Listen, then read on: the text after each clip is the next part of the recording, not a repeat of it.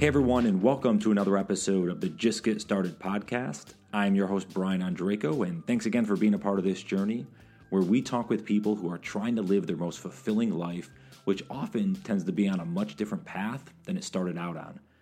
Whether it was from changing careers, getting laid off from a job which sparked their entrepreneurial journey, or breaking through the noise to answer their calling.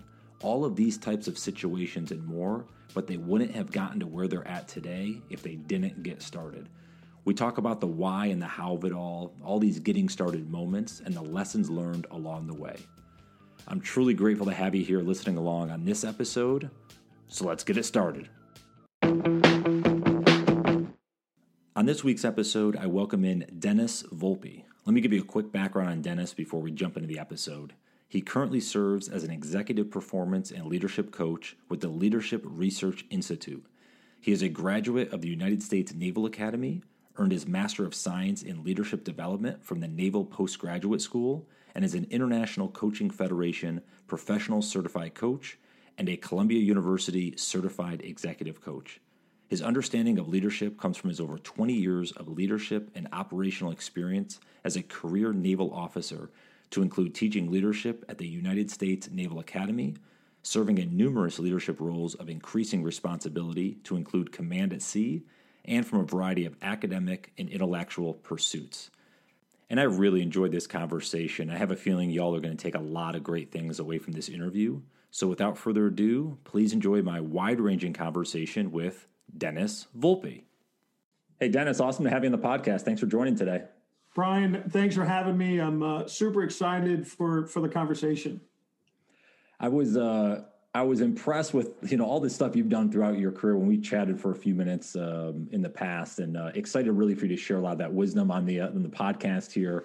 I thought we could start though, just to provide some context for everyone listening in or watching, just going in kind of to your background just slightly, I know there was a big change probably that you didn't expect, you didn't want to happen, and ultimately that changed the course of your life Sure. to what you're doing today. So I thought, if it's okay, if you don't mind, maybe just changing quick background, maybe that event that happened, and that'll build into a lot of the stuff we're going to talk about in this conversation. Sure, absolutely. I think for context, I'm sure folks in your audience, there's absolutely high achievers.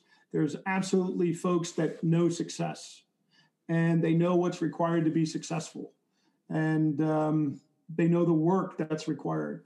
And for me, I was successful. I'm a Naval Academy graduate, and I was a career surface warfare officer. For those folks that are wondering what that is, I was in the Navy and spent a lot of time on ships, and ultimately got to command. And so I got to be a warship captain. And a pretty awesome opportunity.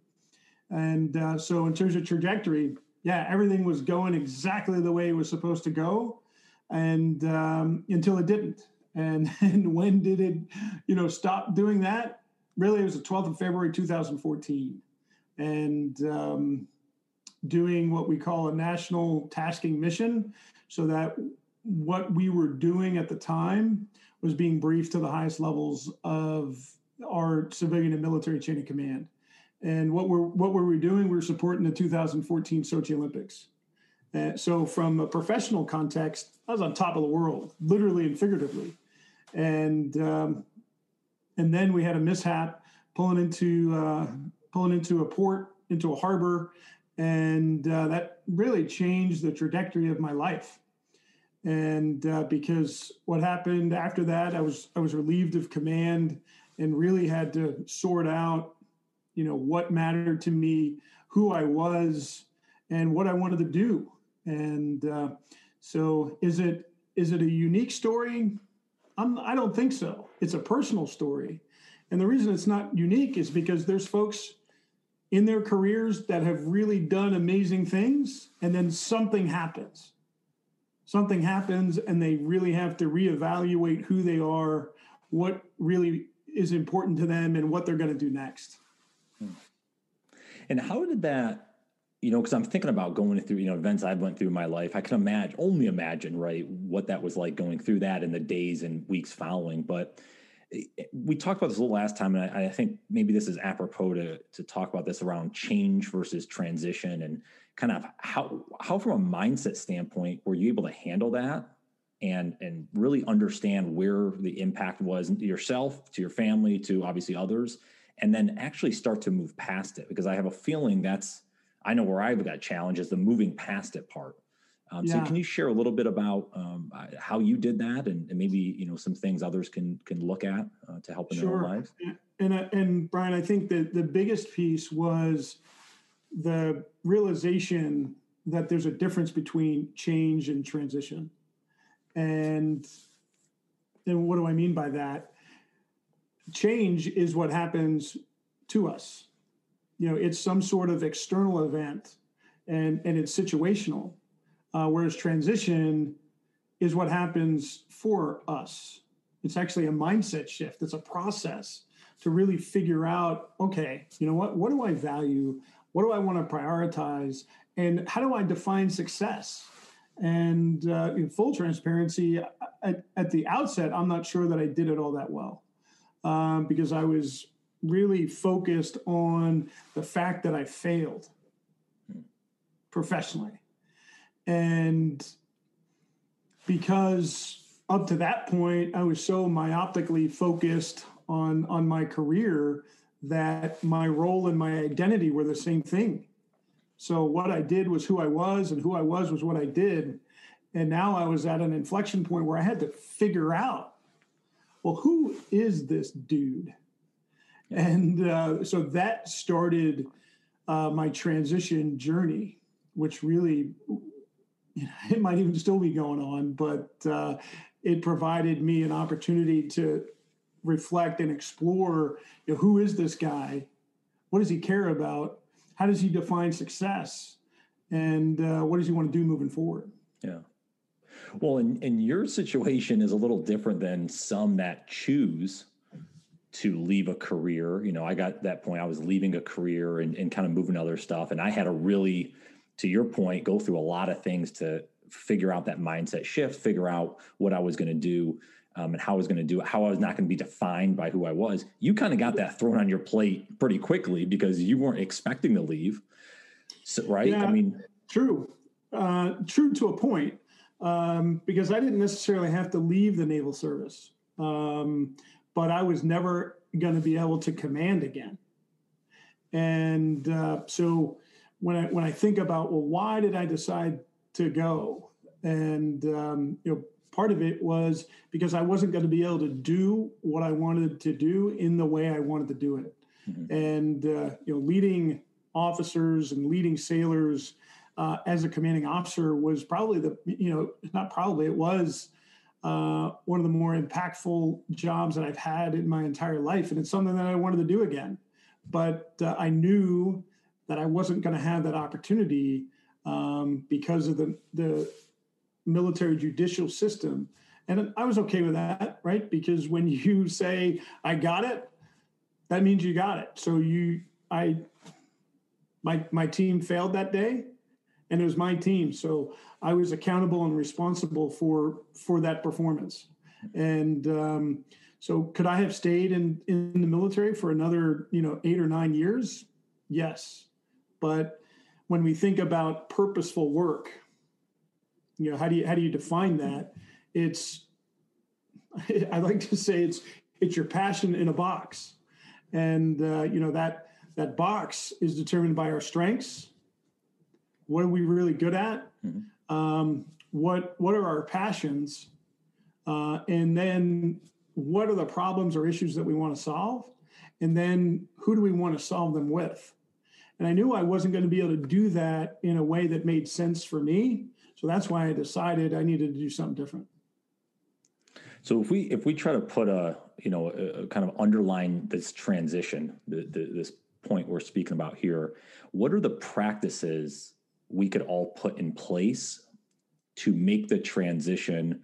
I'm not going to use the word easy because I don't think any transition's easy, but to make it, I guess, what we might determine as successful, where we move to the next peg, we've got to the next spot that's going to be, for our lives. Any practices you put in play, anything that was helpful to go through? Yeah, I like to call it your transition toolkit.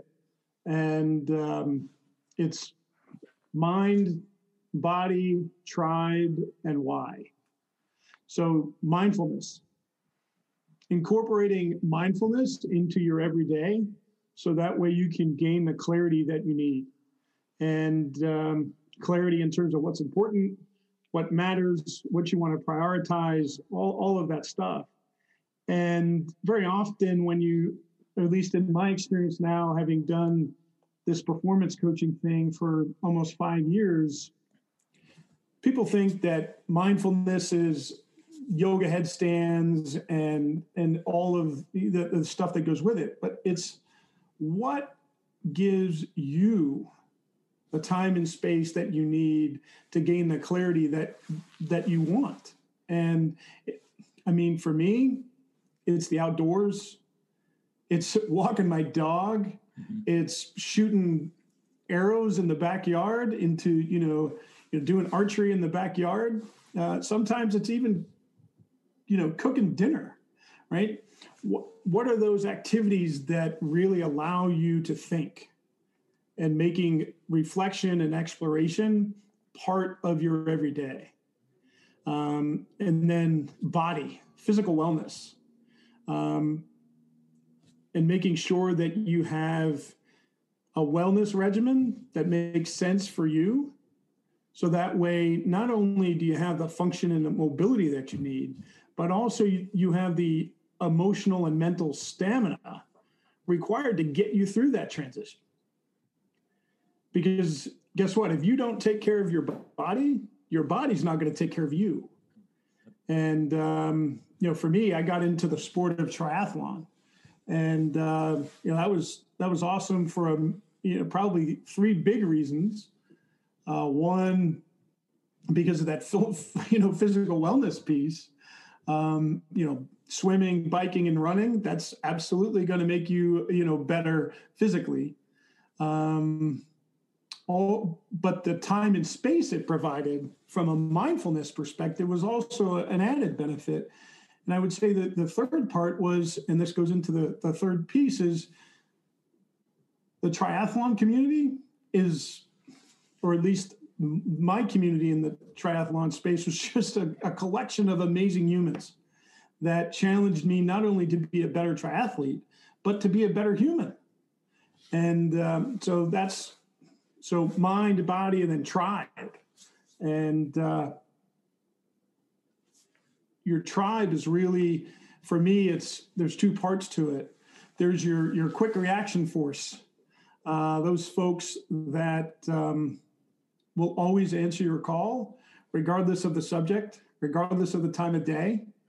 And they're going to give you the insight, the perspective, and the support you want, but the accountability that you need. And when I think about, I know one of your questions was, when you're having a rough day, when you're in that area of uncertainty, that area of despair, what do? Well, I call one of those people. And I pick up the phone and say, hey, man, this is where I'm at. This is where I'm going. And really, this is what I need. I didn't always do that. And that's probably one of the biggest learning points for me throughout this transition process is being okay asking for help. And then the larger tribe is based on what you want to do. And I really got this from reading Ken Coleman's book, The Proximity Principle, and Andrew Sobel's work on networking. And so once you have identified the space you think you want to go into and the work that you want to do, who are the thought leaders in that space? Who are the experienced professionals in that space? And then who are the catalysts? Who can actually make those connections? And who are the experienced professionals? Who are those folks that are doing the work? I mean, so that's kind of on the professional side. And then you've got your QRF that's part of it. And then also, who are your energizers, right? Who are the Brians in your life that you can connect into and just get positive energy just by the interaction? And then why, your purpose. Reflecting on your purpose on a regular basis, so that way you can have the grit and the mental toughness you need to keep going. So that's the transition toolkit for me. Yeah, that's all. There's a lot of good stuff in that. Let me peel back a little bit. From the body standpoint, obviously you're talking about triathlons, those seem just crazy to me. I have to do one someday just to like beat myself up, but it's just every time I hear kind of going through that. When you talk about this tribe of people, and you said you met through the triathlon community, how do you, I've always had this challenge because a lot of it's a gut reaction, and maybe this is the answer, but how do you know who those select few individuals are? Is that a conversation with them? Is that just you feel this kind of bond right away as you meet? Does that form over time? Can you share how you've at least identified some of these key individuals? Well, I think you hit it on that. You've kind of talked about all of it, Brian. I think very often you get that, I'll call it your spidey sense that says, yeah, good dude, good dudette. That's somebody that is going to challenge me to be a better person. But you know what? They're actually just pretty awesome to be around. Yeah. They provide positive energy. They are, I enjoyed talking to them, and you know what? They challenge me to be better, and want my support to challenge them to be better themselves. And does that happen over time? Absolutely. So, and I think we've seen that not only in the sport of triathloning, but anything that we do, whether it's at work, whether it's, volunteer stuff or whatever, you kind of have an idea of what matters to you and what you value and what you expect of yourself and others. And when people exhibit that, when people are people of character, and I firmly believe that character is just our values in action, and you see that their values and your values are the same, and they actually, you trust them. And the reason you trust them is because they know what they're talking about. They actually do what they say. They're invested in you as a person. And you know what? It's not all about them. Then it's really easy to go to that next level. What kind of, I know sports analogies are always easy to, dissect, I guess, or digest maybe is the word. That was the word I'm looking for. Can you share any kind of parallels of life lessons from the triathlon days and triathlon events that you've done to life, to, how it relates to maybe everyday things we should be thinking about or trying to improve on? Yeah. And if you're okay, I'm even going to add another sports thing on the end of it. So we'll talk about triathlon and we'll talk about rugby. Let's do it. Rugby has never been spoken about on this podcast before. Awesome. So this is first time for everything. So let's do it. So, when you think about the sport of triathloning, there's three distinct events, right? You've got the swim, you've got the bike, you've got the run. But you have distinct transition points in between those events. So between the swim and the bike and between the bike and the run. And what's the life lesson? You got to be present in the present. Because if I didn't learn anything on the first big triathlon I did, I am not a good swimmer, Brian. And I know you're like, but you were in the Navy. Yep. And I was on ships. So if I was swimming in the water, things had gone horribly, horribly wrong. I wasn't a diver. I wasn't a SEAL. That wasn't my bag. So swimming is the hardest event for me. And my first big triathlon, I almost didn't finish in the time allotted. And so if you don't get done with the swim, you don't have to worry about the bike or the run because it's not going to happen. And similarly, if you're not present in the bike, you could have an accident or whatever, and then you don't have to worry about the run. So what's the big life lesson? Well, also the past. The past is the past. You know what? If you had a really crummy swim, you need to move on. If you had a really crummy bike, you need to move on. So the big life lessons for me is being present in the present, because you don't own the past and you can't predict the future. And if you don't focus your attitude, your energy, and your effort on the present, you may not get to the future. Yeah. So that's the life lesson for me, being present in the present. Now, do I also think there's a need for reflection, and I call them AARs, or an after action report at the end? Yes. Because how do you get better for your next event? How do you get better for your next client? How do you get better? Well, you need to revisit that stuff and say, all right, what did I do well? What did I do not so well? And what can't I do again? Because that was just ugly, right? So having a process in place that says, let's keep the good, let's fix the bad, and get rid of the ugly. And doing that not only in your personal life, but also your professional life. And then rugby, right? One of the toughest games out there. 15 men or women on one team for 80 minutes. And I was told by a guy in the British Royal Navy over a pint of beer once that rugby is just a barbaric game, period. It just happens to be played by gentlemen and ladies. And then I had to take that, and I was like, that's interesting. And then they went on to explain it. But what I've taken from my experience in rugby is support, and what support means and what it looks like. And I started playing rugby at the Naval Academy. And look, our coach, Mike Flanagan, he talked about two words that mean more to me now than any words I've been told, right? And before you go into contact with another player, you always go into contact with a friend. And the two words that person says to you as you're going into contact is with you. So you know that you're going into contact with an opposing player. You're literally going to have, a physical event with another human. But you know what? You're going to go into that event with somebody who's got your back.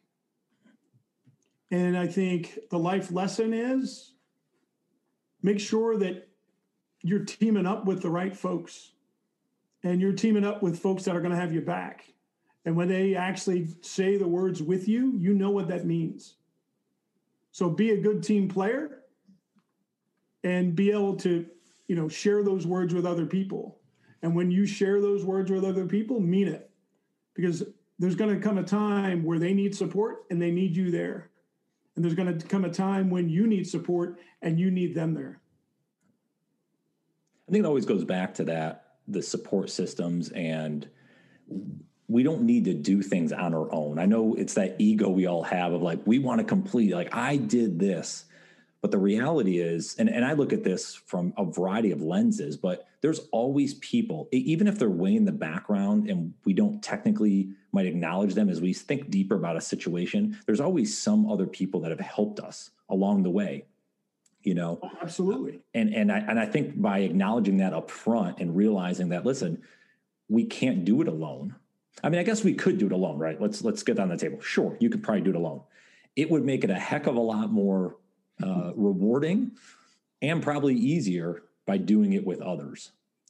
Probably to your point there of like, if we have that team aspect, if it's that mentor you can call, if that's that person you can lean on for a quick advice, anything of that nature, it goes back to, it just helps us along on the journey. And then vice versa, it's rewarding to us. I know it is for me when I get a chance to help others when they're reaching out, because it feels like a win-win, right?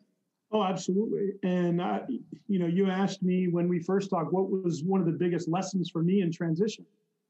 And that was the biggest lesson, is life is a team sport.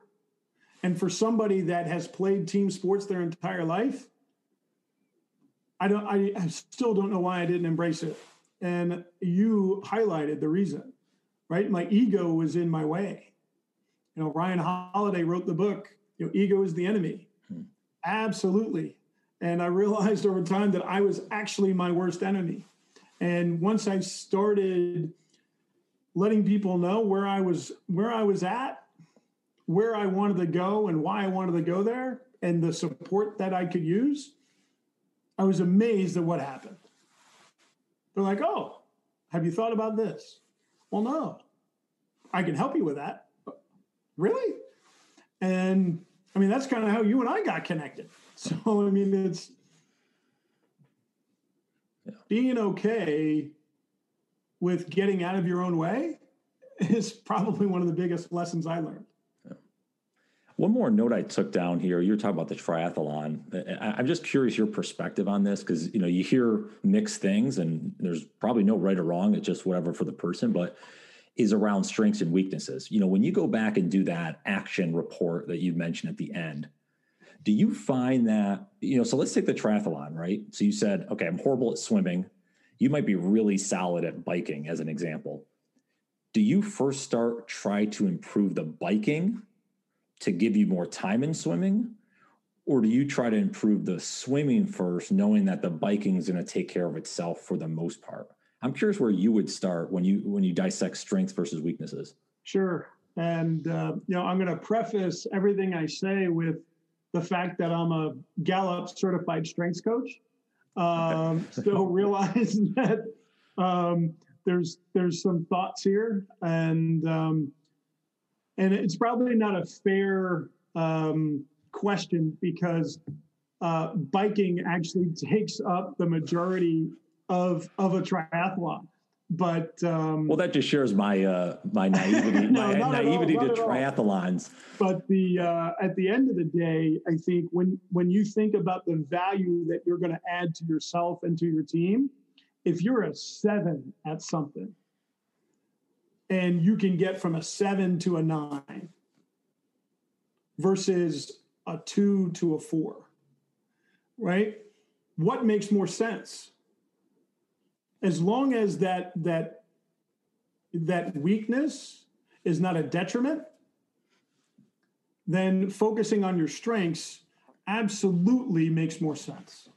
So if using a triathloning for an example, right? I absolutely a horrible swimmer, but good. I was a good runner. And I was a good cyclist, and but I actually knew that my swimming was potentially detrimental to that whole triathlon experience. So what did I do? I hired a coach, and got me to a point where I was like, yeah, you know what? I can do this. I could do this at an acceptable level. But you know what? I want to spend my time on those things that I enjoy and those things that I'm really good at. Because when you spend time on those things that you're really good at and that you enjoy, it's only going to make the experience itself even better. And so do I think you should focus on your strengths? Yes. Do I think you have to pay attention to your weaknesses? Absolutely. But you're going to get more bang for your buck, both personally and professionally, if you identify what your strengths are and then leverage them in the work that you do personally and professionally. Is there a time where you're assessing, like it's every week or month or quarter or whatever it is, like that you're assessing those strengths and weaknesses and trying to, because at some point they might reshuffle where that strength goes from a 7 to a 9 and you're like, oh, okay. Well, now I can maybe work on something else and move it up. Is there any practice in terms of timeline that you would work on, or? Well,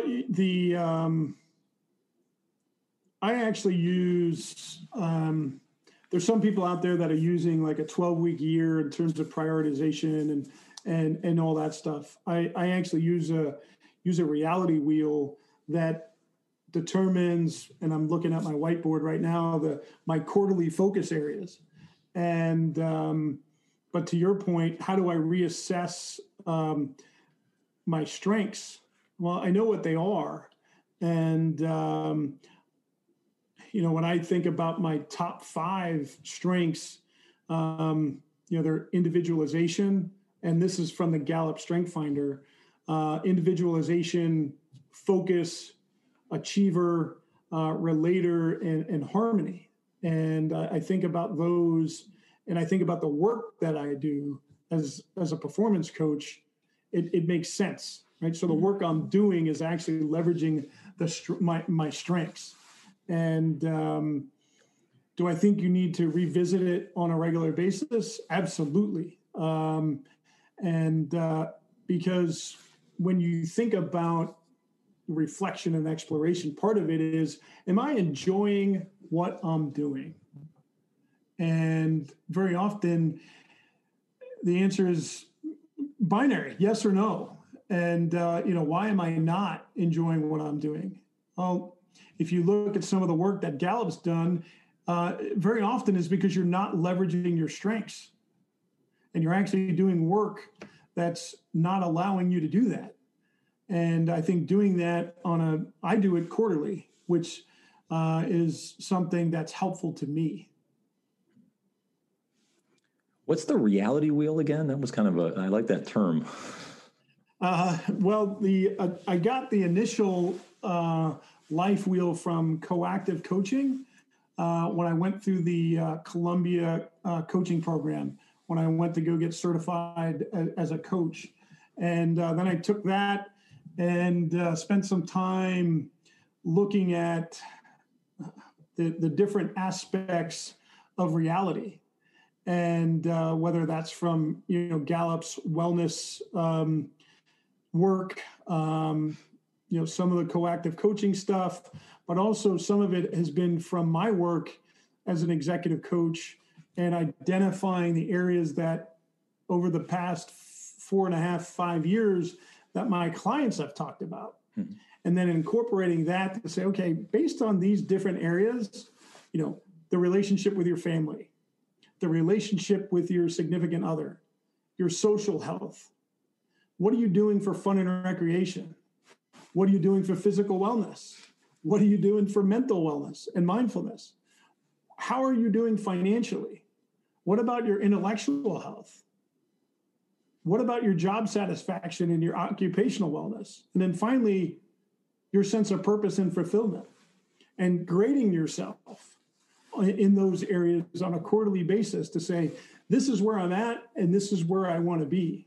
And, that's an exercise that I take my clients through on a quarterly basis.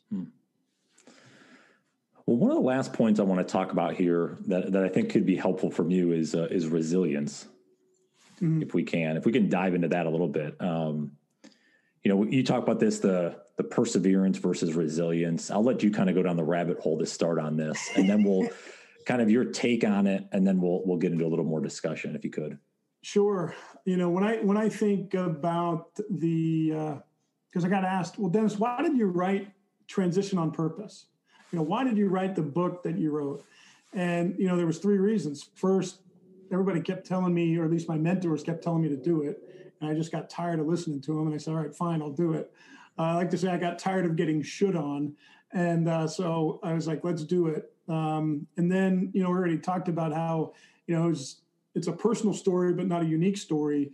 But the other part was over the past 4.5 years, I identified a bunch of trends in my clients, whether that's the emerging leader, whether that's the proven, mid-level corporate professional or the small business owner or the transitioning military veteran. And, one of those trends was a misunderstanding of resilience versus perseverance or endurance. And, what does that look like? And I was guilty of it too, right? Well, resilience is my ability to keep going and going and going and going until my battery is at 0. No, that's endurance. Resilience is our ability to be self-aware and self-manage, and understanding that, our battery level is actually getting lower, and understanding what we need to do about it. right? Do we need to plug in mentally? Do we need to plug in physically? Do we need to plug in socially? And do we need to plug in spiritually in terms of our sense of purpose? And filling up each one of those batteries. And I like to call it the 4 R's for resilience, right? How do we relax in each one of those areas? How do we recharge mentally? How do we recharge physically, socially, and spiritually? And, how do we reconnect mentally, physically, socially, and spiritually? And finally, how do we re-engage life and work mentally, physically, socially, and spiritually? So that way, not only can we lean in to that adversity, those challenges, that uncertainty, but we actually get better because of the process, right? Steel. How do you get steel stronger? You got to put it in a flame. And that's what resilience is all about. Resilience isn't about bouncing back to where you were. It's actually about bouncing forward to where you want to be. That's an interesting perspective on it. That's really, I hadn't thought about it like that, I guess. How do we start getting more self-aware? Well, I think there's probably more than 3 ways, but for me, 3 ways. One is there's assessments out there to help you do that. There's self-assessments. There's 360 assessments that, provide you the opportunity to not only self-assess, but get the perspective of other people. So that's kind of the, quantitative way to do it. But there's a qualitative way to do it. Asking people, having real conversations with the people who matter to you. But guess what, Brian? That requires 2 things: openness and vulnerability. And I know that not a superpower for this guy. When I think, you go back to that, Gallup Strength Finder thing, you get your top 34 strengths. And I think my number 32 strength was empathy, not for other people, but my ability to really show my feelings outwardly. And who knows, maybe it was because, I'm the son of a Marine, a combat veteran Marine from Vietnam, turned police officer. And then I went to the Naval Academy and had a military career. So, showing feelings in public, not necessarily something that was a thing. But I have seen the power of that over the past 4 to 5 years and the environment that sets for other people. Because as a leader, when you're open and you're vulnerable about who you are and what you want to do, you create that environment for your team. And I think it establishes an environment of trust. And that trust is what makes team effectiveness happen, whether that's at your home or at work. Yeah, vulnerabilities. It's so interesting. I literally was just listening to Simon Sinek on a podcast, and I'm going to butcher exactly what he said, but it was something I thought the way he put it was just phenomenal. It was something along the lines of like, vulnerability is basically showing people that you love them and giving them the control to either reject it or hurt you or whatever. Like it's putting it in their hands. I thought it was again, I'm butchering exactly what he said, but it was, sure. I'll have to maybe link it up or something, but it was, it's really interesting. Yeah. Cause when the vulnerability to put yourself out there and show your true colors and really show what you're about. Cause it really is like, it's out there in the stratosphere and you can't control what happens to it. Yeah, but that's a huge part, as you mentioned. It gives people trust that, hey, this person's being raw, honest, real, authentic. And so I'm going to most likely return that, to them. Yep. And it wasn't until I actually worked with a coach myself. Yep. And they challenged me to that whole openness and vulnerability piece. And I still remember, my wife coming home from work. and there her husband is watching a Brene Brown TED Talk on openness and vulnerability. And I still remember her saying, "What did you do with my husband?"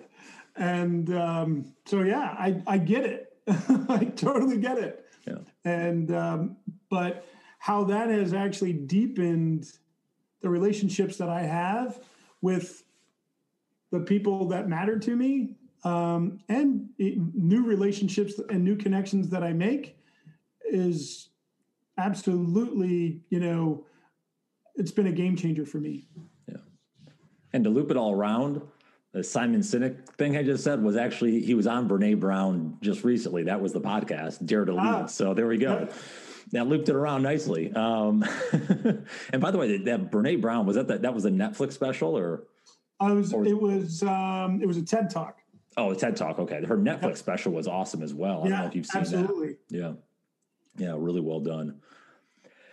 Anything else on the resilience piece? Anything else you would share that maybe, again, something that maybe a practice, like you mentioned those assessments, is there somewhere that someone could go to start that? Anything you would point out?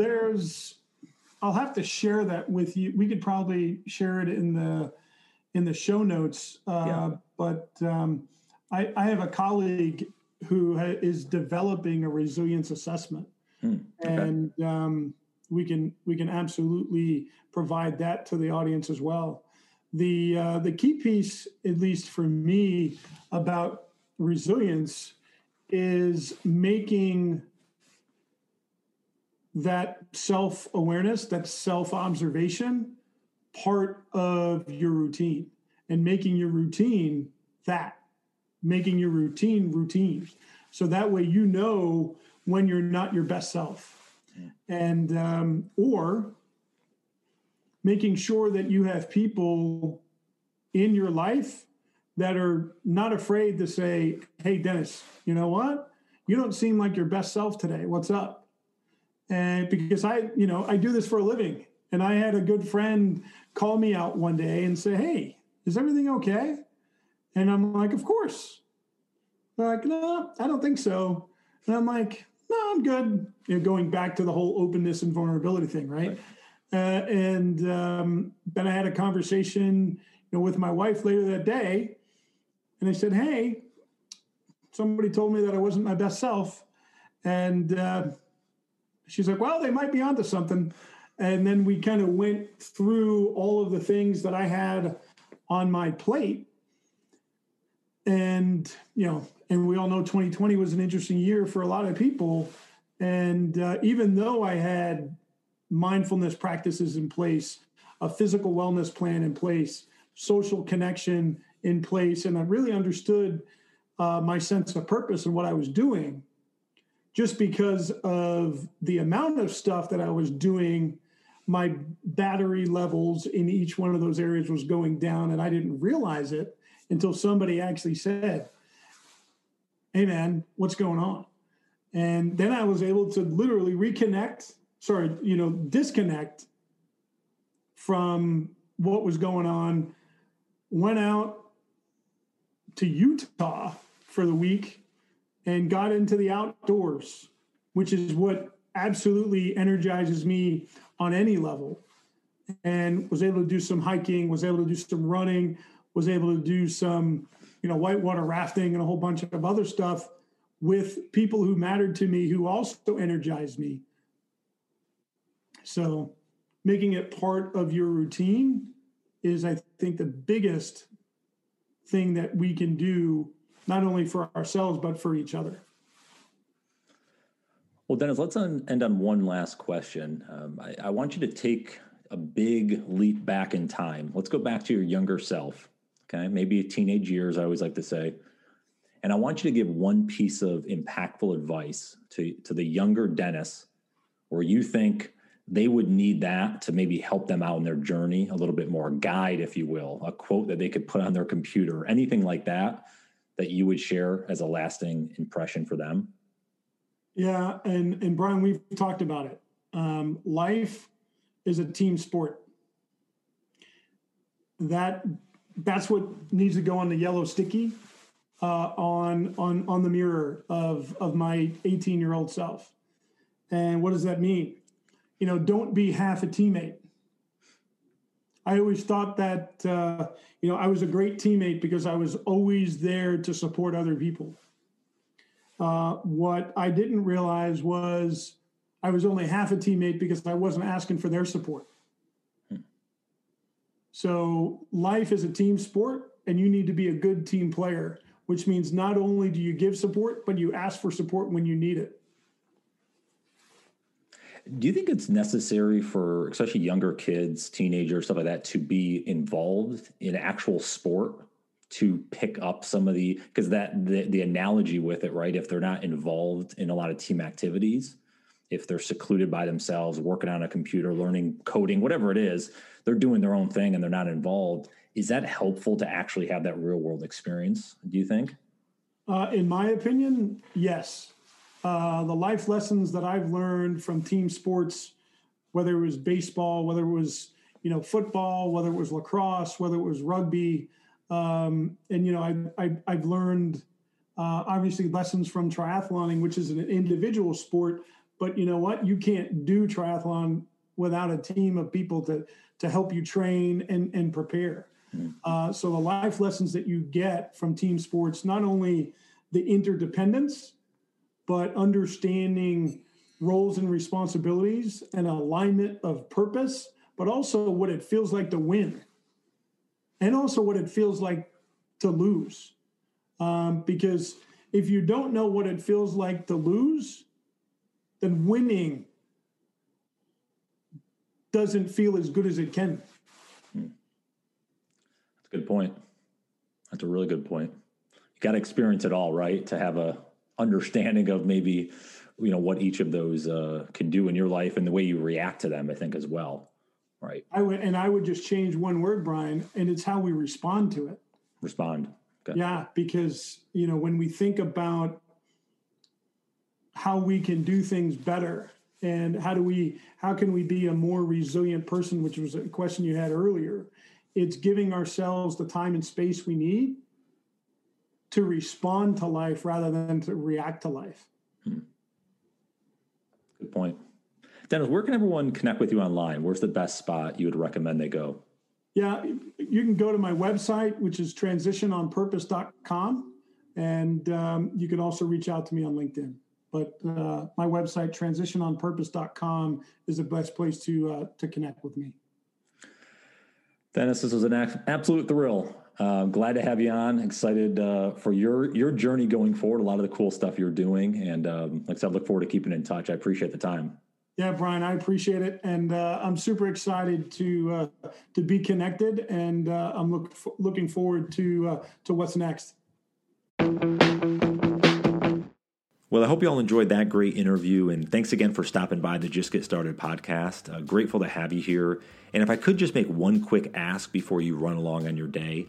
I've grown this podcast organically over the last 3+ years, and it's from the great listeners that pick up, a quote or a key learning or just enjoy the entertainment of the podcast, and they share it out to their audience. They leave a review on Apple Podcasts, whatever it is. And I'd ask that for you as well. If you've made it to this point and are listening in, a lot of the podcast platforms that you listen on have a share button right there where you can share it out to your audience on various platforms. So I would be so appreciative if you wouldn't mind taking a quick second to do that if you really enjoyed this episode. So thanks again. Happy to connect online. I always love to meet new people. So if you want to go to my website, brianondraco.com, or connect with me. I'm at Brian Ondraco, basically everywhere on Instagram, Twitter, even Clubhouse, that new app that's out there, you name it. So follow me online and certainly look forward to connecting further. I hope you all have a great day, a phenomenal week, and we'll talk to you soon. Take care.